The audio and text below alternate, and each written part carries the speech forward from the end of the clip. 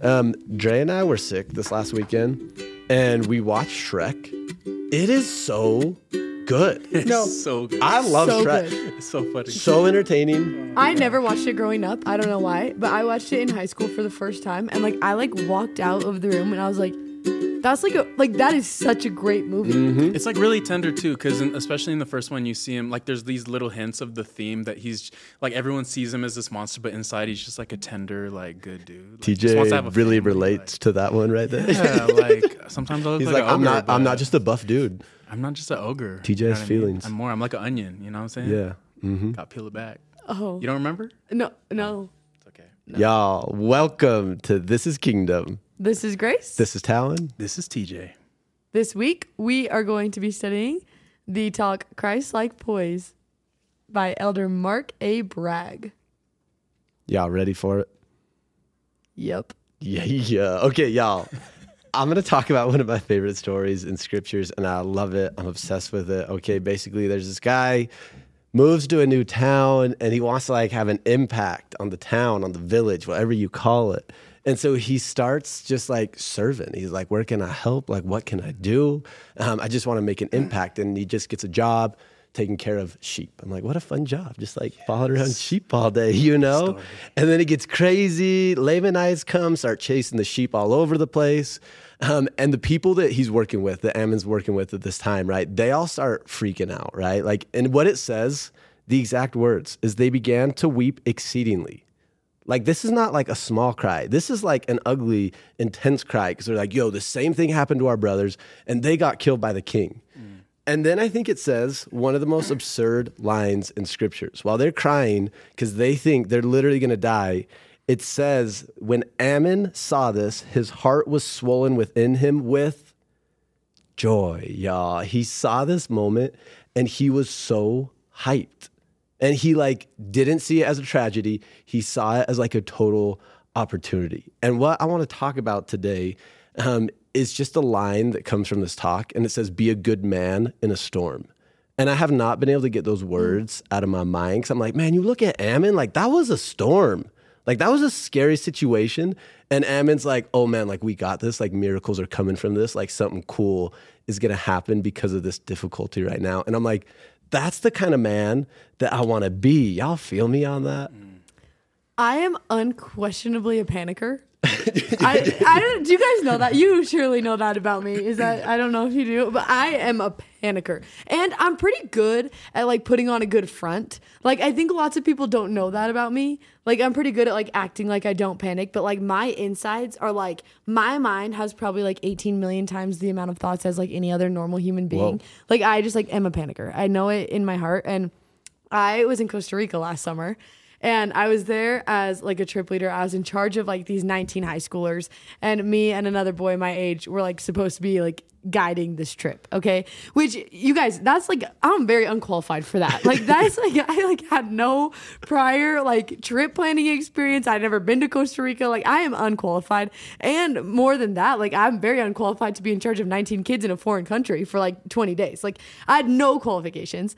And the very first day we were there, we wake up, we get going, it's a great day. And the good news is they pretty much have the schedule already mapped out. You just follow the exact schedule. So I was cruising, we were killing it. It was not a big deal at all.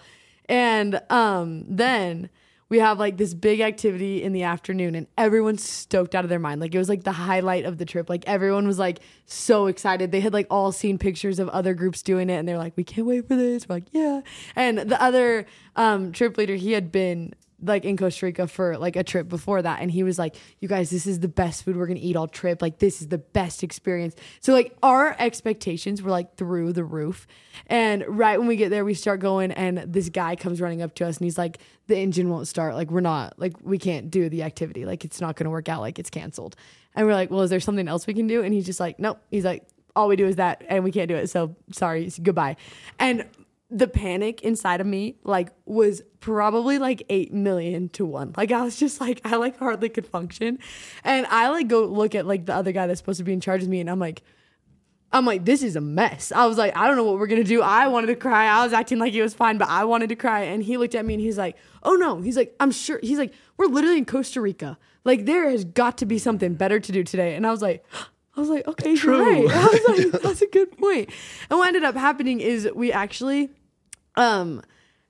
we drove around for a second. And while we were driving around, I remembered that one of the kids on the trip, it was his birthday. And I told the bus driver, I was like, stop. Stop, I have a great idea. And we stopped and we went and got a cake from this dinky corner market. And to be honest, it was the worst cake I've ever seen in my entire life. It was nasty. And we stopped in the middle of the road and everyone got out and we had this huge birthday party in the middle of a random town in Costa Rica.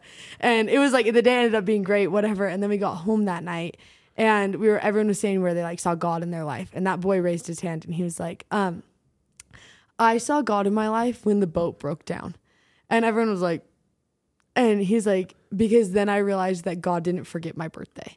Oh my goodness. You guys, I know. And when I think about someone that's a good man in a storm, I think about my other trip leader in that experience in Costa Rica. Because while I panicked and was the best part of this trip just got ruined, he automatically was like, oh no, I am so excited. His heart was filled with joy when my heart was filled with panic. And choosing joy over panic was the reason that boy was introduced to God that day in Costa Rica. You know? That's so tender. So good. Just the two words that are hitting me as you guys are talking are, Talon shared them, the tragedy and opportunity. It's I feel like there should be a t-shirt of something opportunity, maybe in the tragedy or something. I just love this thought. And then I love the phrase life is happening, for us, not to us. And this is so random, but I'm just thinking about every stage of life. There's amazing things and there's things that are pretty tough, I've just been thinking about like single life. It's kind of tough because you're trying to find your person and you're trying to figure out your life and career and everything. But man, you can do whatever you want, man. And same as a teenager, you're oh, I got this peer pressure and this homework and this and that, but you ain't got to pay for nothing, man. I mean, not everybody, different circumstances, but man, I'm just feeling that. I'm feeling this principle, it's so strong. I feel it right now that there could be opportunity in the tragedy, just like Ammon saw, just like Homeboy saw. And I'm just man, how do we switch that? How do we shift that? How do we put on the goggles? How do we put on the glasses to see the situation? Because I think it's seeing it like God sees, right? Seeing more like he does. I'm how do we get there? How do we do that? How do we flip the switch? Yeah, what I love about Ammon is the reason he was hyped. He's oh, now they can see my power. And then he's oh, or the power that is within me, which was Christ's power. And so I think Ammon in that situation, he wasn't flustered because he knew who was with him.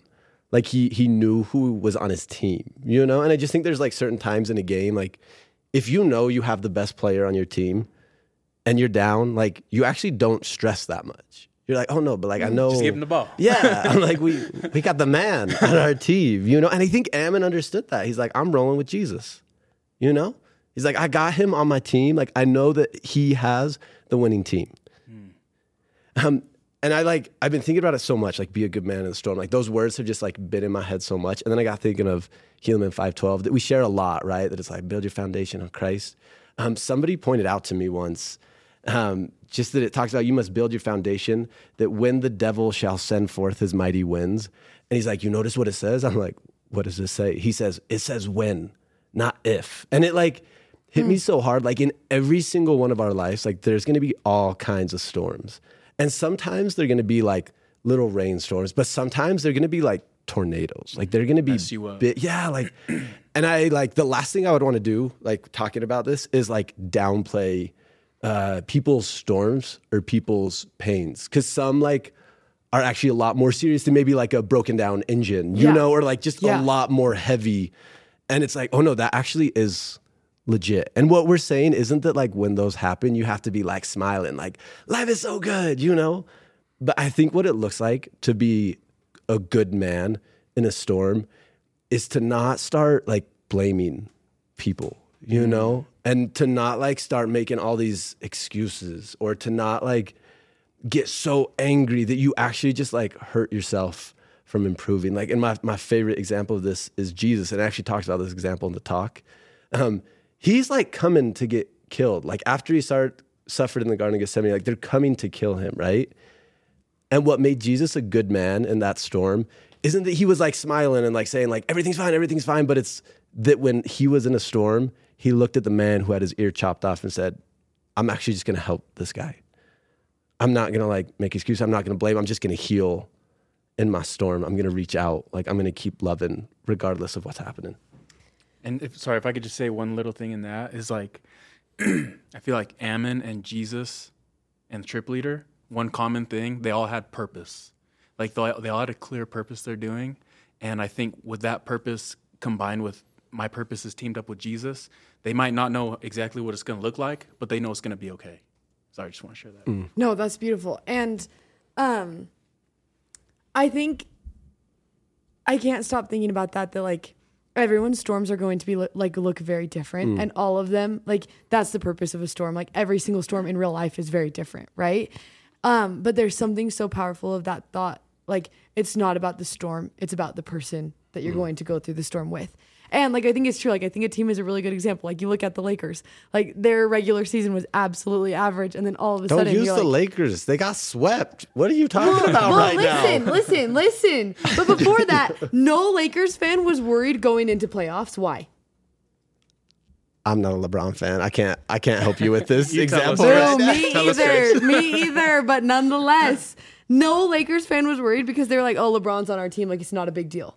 And it makes me think of the actual storm in the Bible, the one where they're like all these fishermen are on a boat and the storm comes and it's crazy. And like a storm like on a boat, like that's automatically scary for me because I don't really spend a lot of time on a boat. But like a storm like on a boat in the sea where a fisherman is freaked out, like that means like it's not like little waves. You know what I'm saying? Like that's not the type of like that's like a big deal. Like they are panicking, they are stressed out of their mind.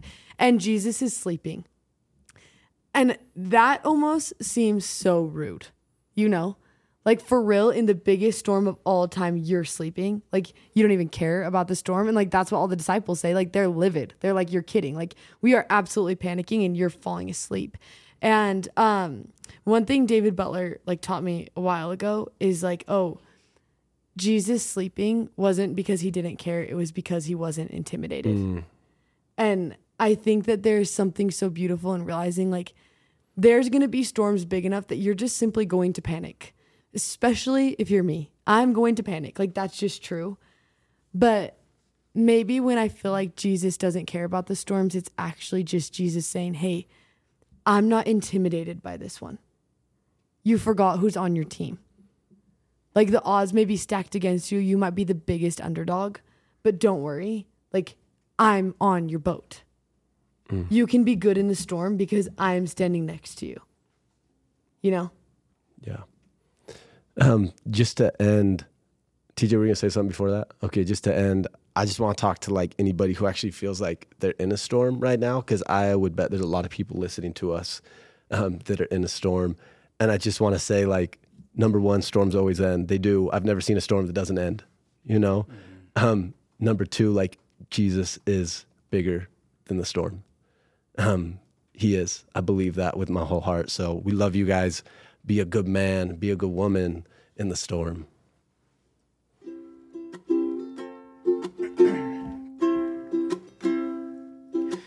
He is always near me, though I do not see him there. And because he loves me dearly, I am in his watchful care. So I'll be the kind of person that I know I'd like to be if I could see the Savior standing nigh, watching over me.